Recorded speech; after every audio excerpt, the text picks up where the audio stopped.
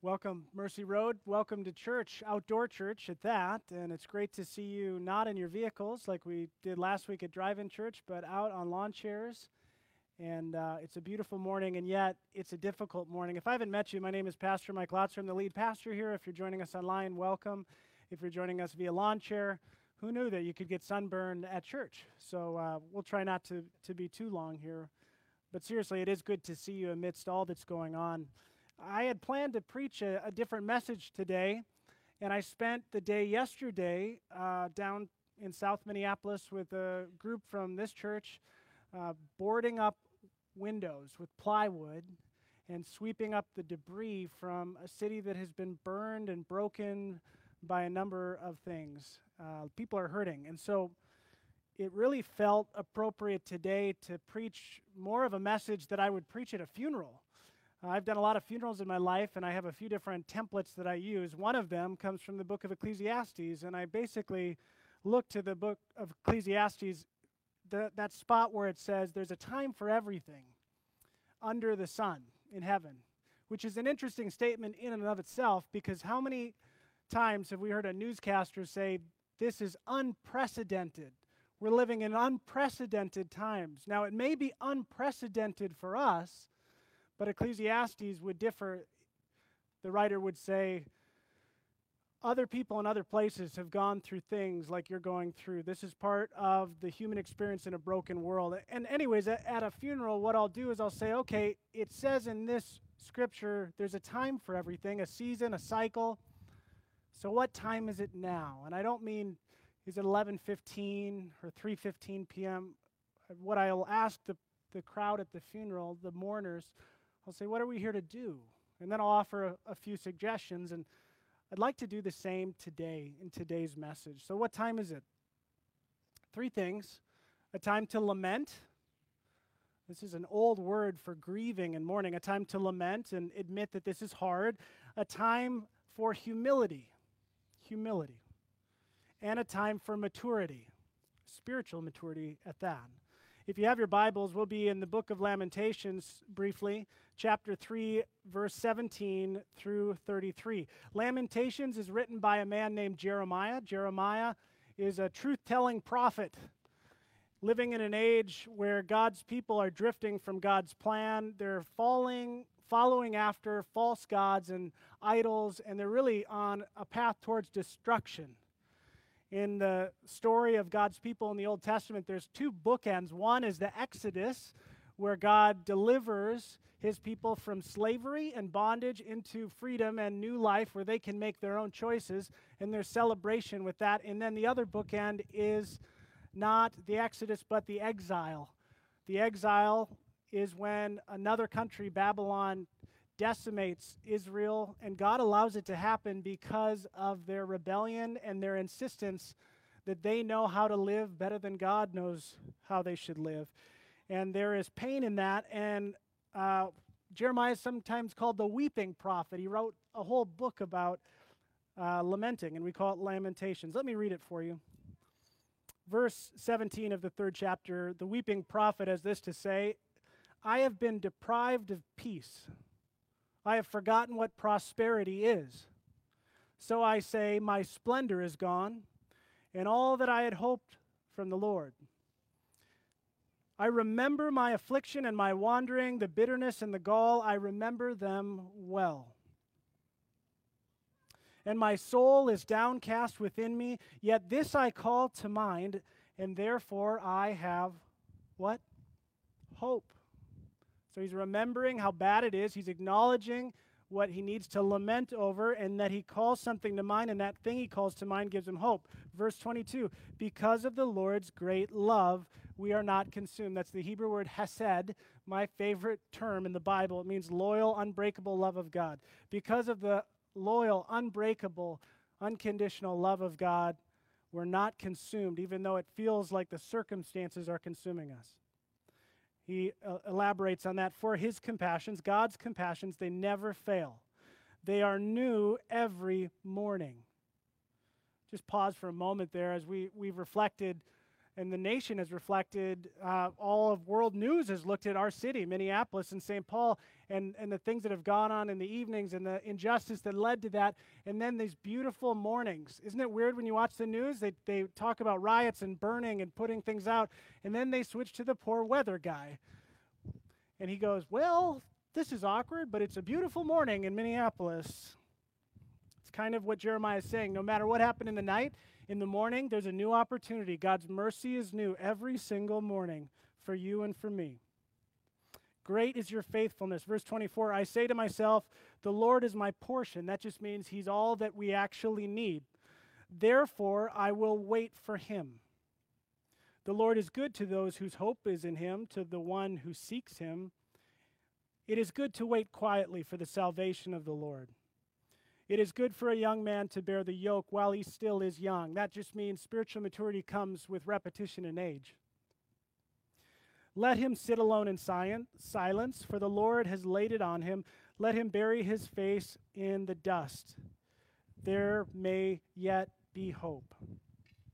For no one is cast off by the Lord forever. Though he brings grief, he will show compassion. So great is his unfailing love. For he does not willingly bring affliction or grief to anybody. In a time when Jeremiah's people were experiencing suffering, some deserved, some not deserved, he's saying, God does not delight in bringing destruction or pain to you. He's like the best of fathers. And yet, here you find yourself in destruction and pain. So what time is it? It is time to lament, Mercy Road. This feels a little bit like a funeral. There's a lot going on. Let's just summarize. George Floyd was killed by a police officer. That's the charge, murder. It seems a pretty cut and dry case of an abuse of force. Acceleration of force was out of line, and he'll get a trial, and yet this has sparked a deep sense of injustice, and this is all happening amidst a global pandemic. You can't make this up. The economy 6 months ago was as strong as the American economy has ever been, and now we have higher unemployment rates than the Great Depression.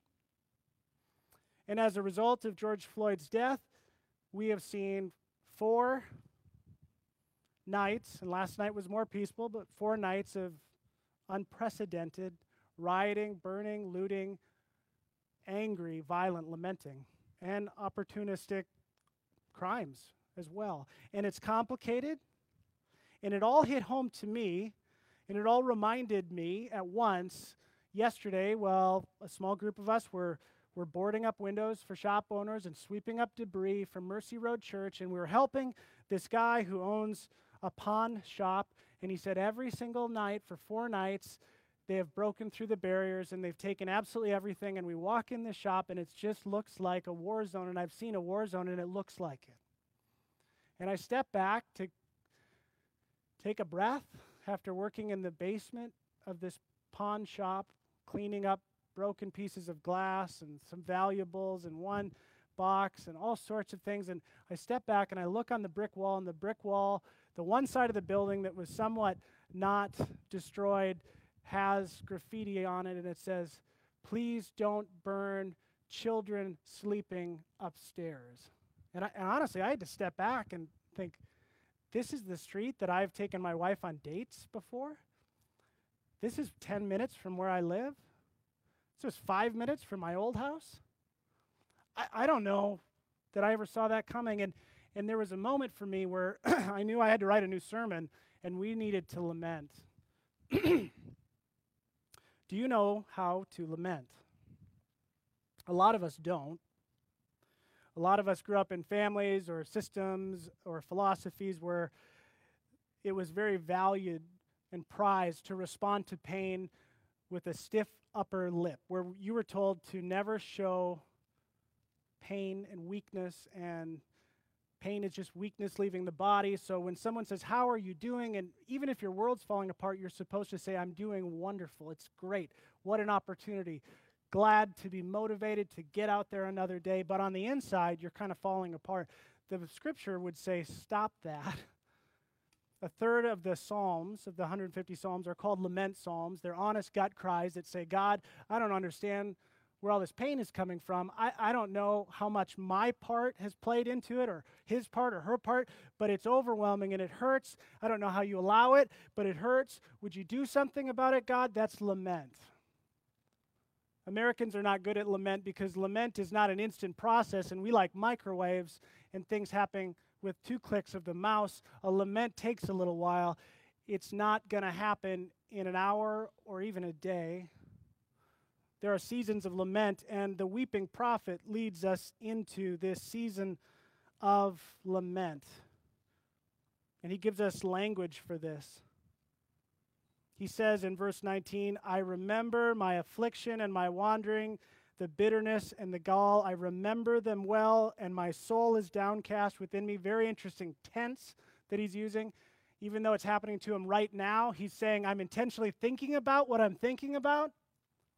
I'm not just going to use something to numb out the pain. I'm going to think about how this hurts, and I'm going to sit in my pain and wait on the Lord.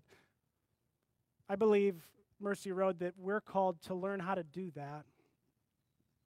And it's not easy. It's a skill, if you will. Perhaps one of the ways we learn how to do true biblical lament is to recognize that it's not just a time for lament right now, it's also a time for humility.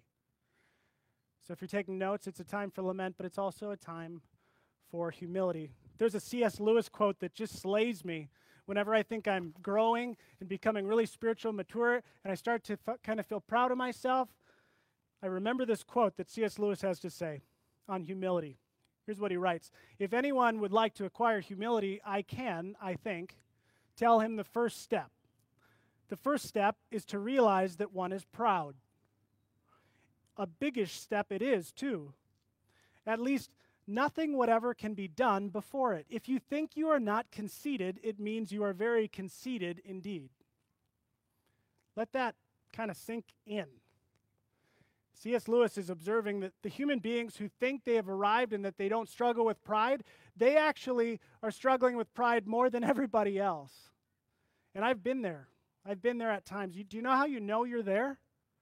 If you are explosive in your offense, your spirit of offense at everybody else, when you notice pride in other people, and you have no tolerance for it. How dare she be so prideful? How arrogant is he? I can't believe they are so sure of themselves. If that just infuriates you, it's probably a symptom that you need to address your own arrogance, your own pride.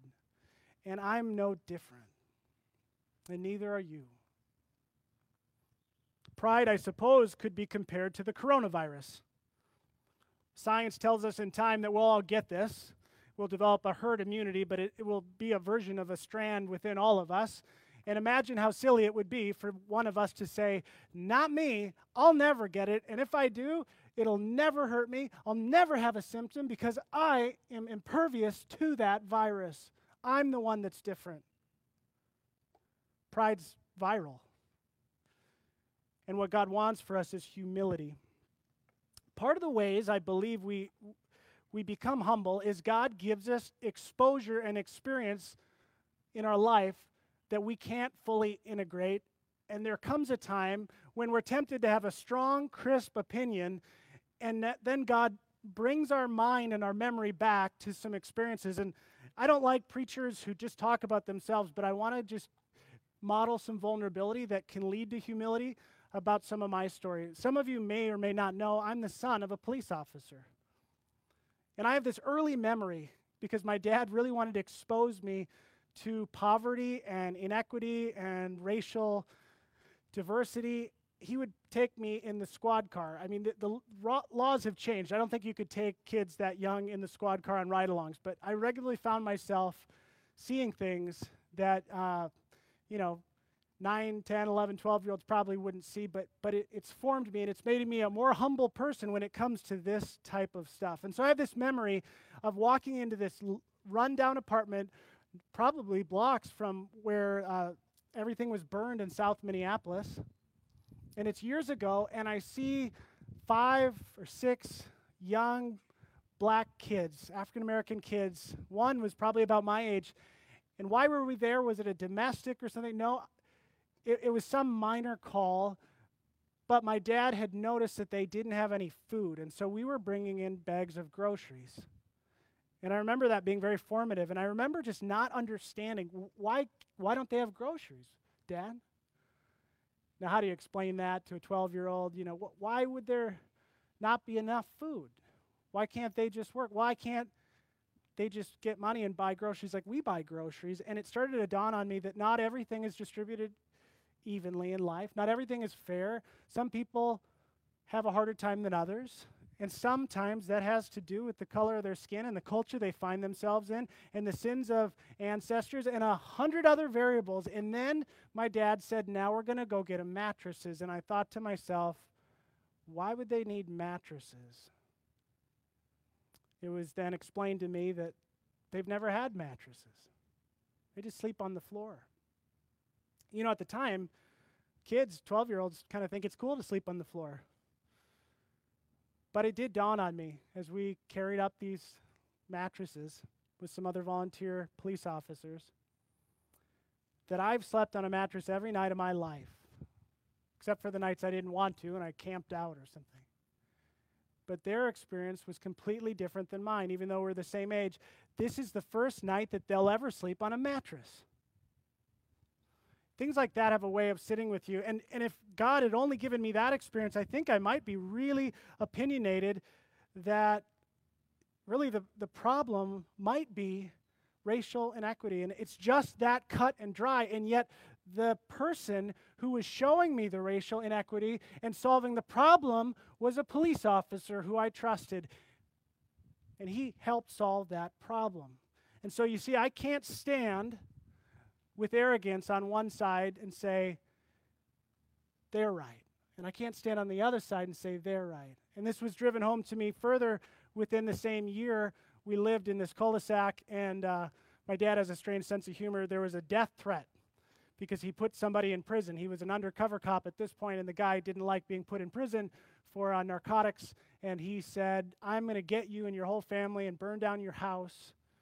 And my dad's response to that was to joke with the neighbor guy, Paul, and he said, hey, no worries, Paul. We just changed the name on the mailbox, so we're good. And I remember overhearing this and thinking, does somebody really hate my dad so much that they would burn down the house with me in it?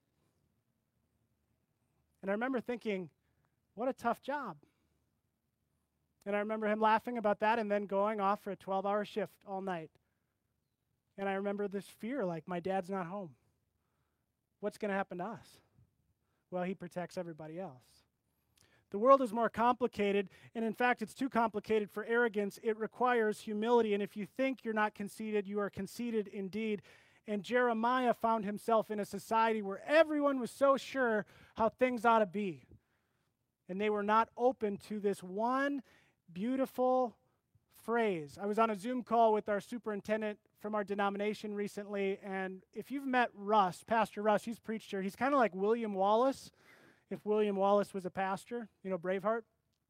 He's an all-in guy, and he's been doing ministry in inner city Minneapolis on the north side for 20 years, and he takes a vacation like once every decade. He finds himself in Arizona during this hellish week and during the tragedy of George Floyd and all of the riots that have come after. And now we're, as pastors, meeting for a regularly scheduled business meeting on Zoom. And Russ is weeping, so much so that he kind of asked me to lead the meeting. And he's saying things like, has everything we've done for 20 years come to nothing? Where's the church? How could this happen?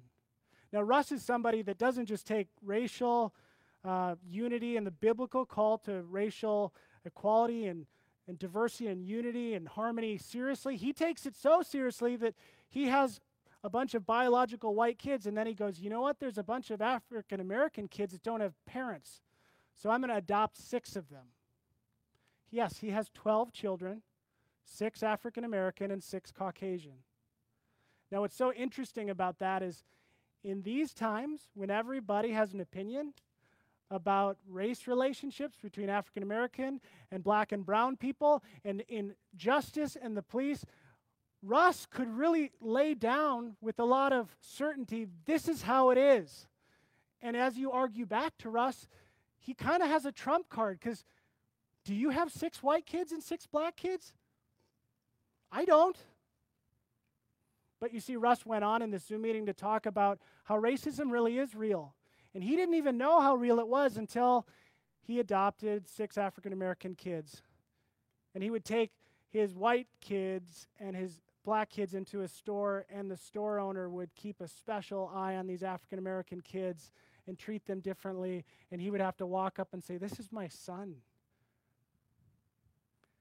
You know, it's pretty easy to overplay a problem or to underplay a problem. It's very difficult to accurately diagnose a problem.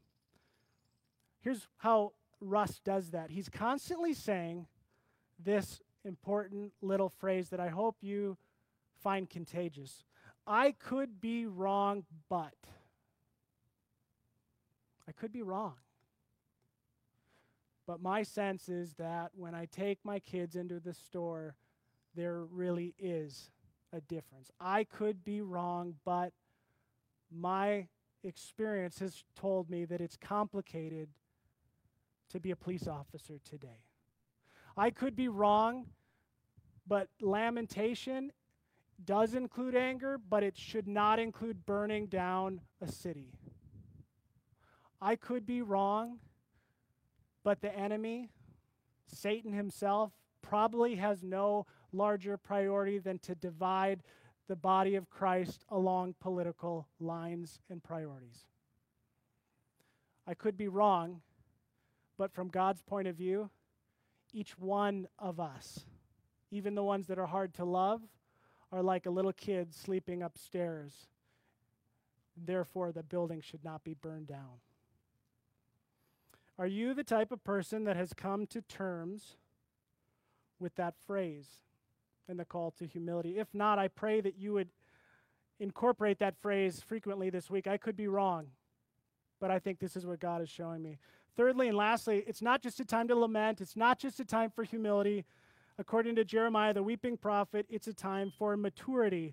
And we really see this in this call in verse 28. Let him sit alone in silence, for the Lord has laid it on him. Let him bury his face in the dust.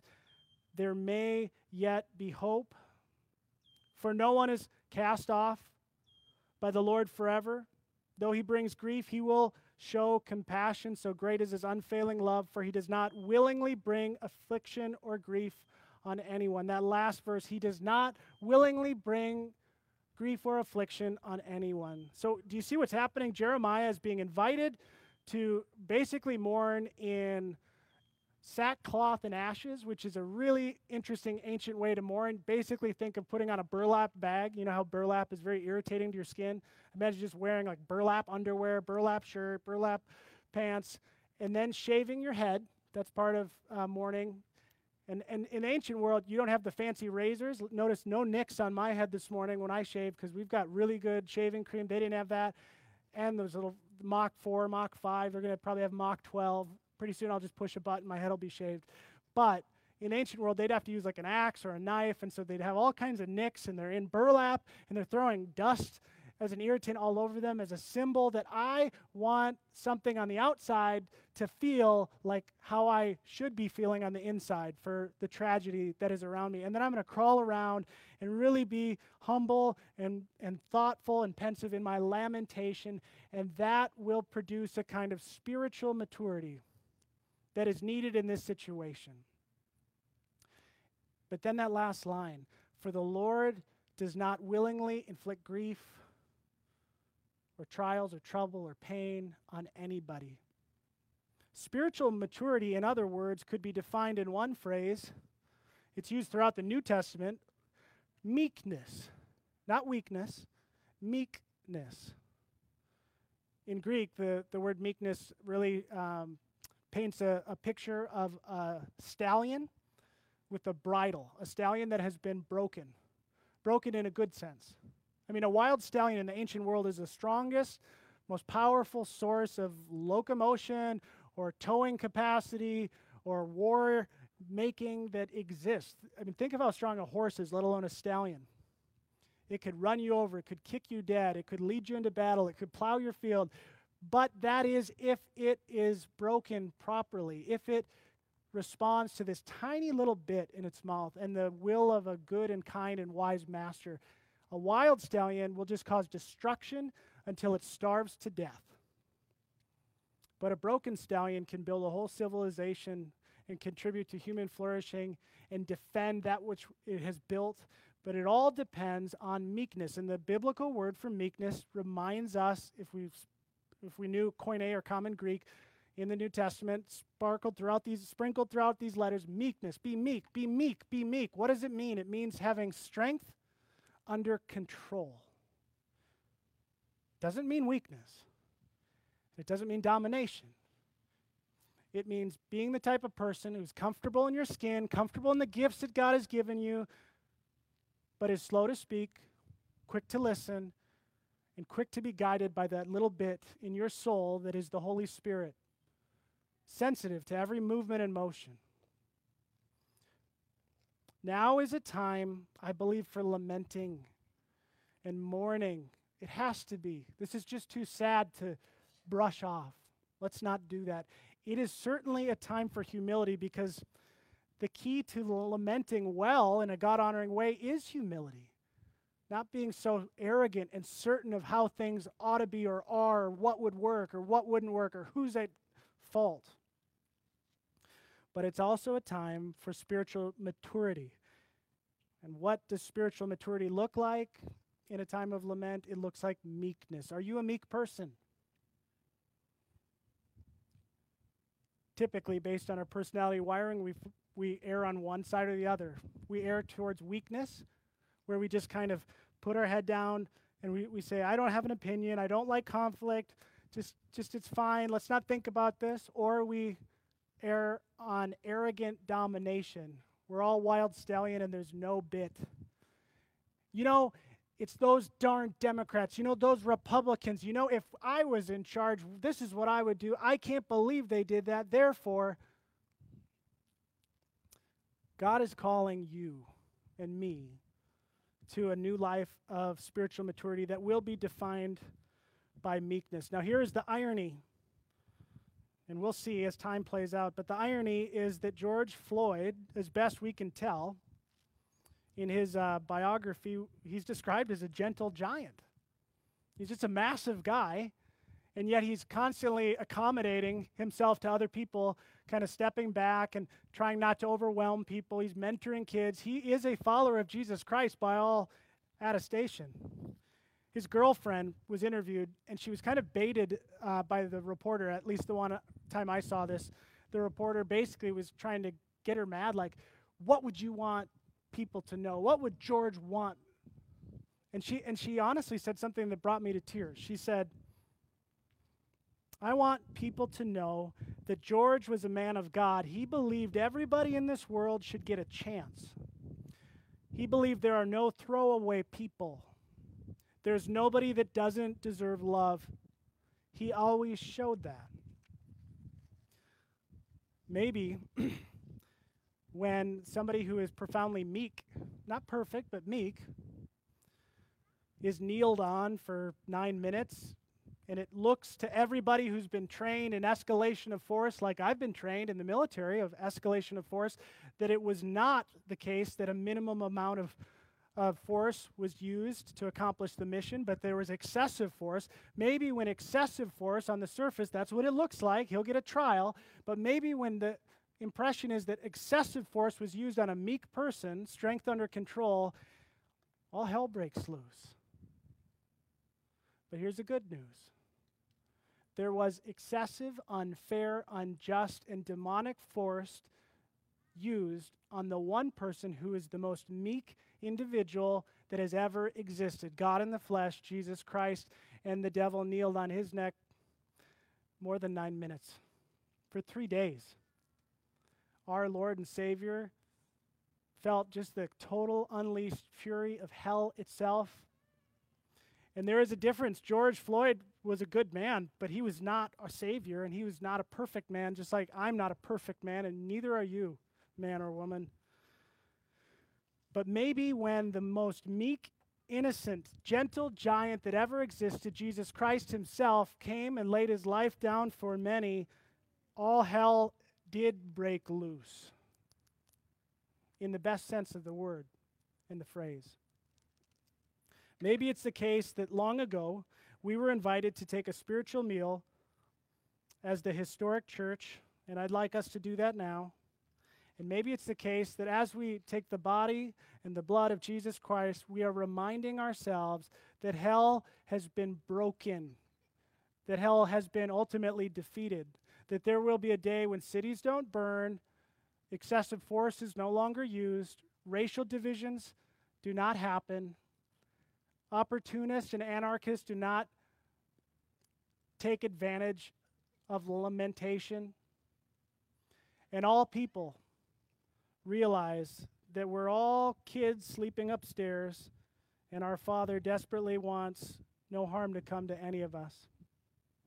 And so as we conclude this lamentation sermon, would you take the wafer? On the night that the Lord Jesus Christ was betrayed, he took bread and he broke it and he said, "Take and eat. This is my body broken for you willingly. I lay it down." After supper, he reclined as was custom, and he took the cup and he said, "This is the new covenant in my blood poured out for the forgiveness of sins. Take and drink." Every time you eat this bread and drink this cup, you are proclaiming my death, my resurrection, and my return. They couldn't have known then what it meant, but we, Mercy Road, do know what it means. We know that in the death and resurrection of Jesus Christ, there is hope. His mercies are indeed new every morning. May you, this weekend, on this beautiful new morning, have the courage to lament in all humility, and may God develop a deep meekness and spiritual maturity so that we may be a blessing and a light to those around us. In Jesus' name, amen. I'm going to invite Ari to just close us in a time of reflection.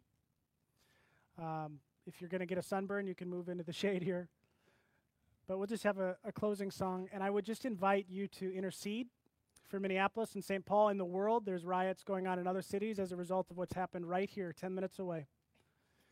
To also search your own heart and say, God, if I've been the type of person that's been anything but meek, that's been arrogant and sure of myself, that's been overly simplistic about a highly complex world, forgive me and help me to become the man or woman you want me to be. Let's do some business with the Lord in Jesus' name.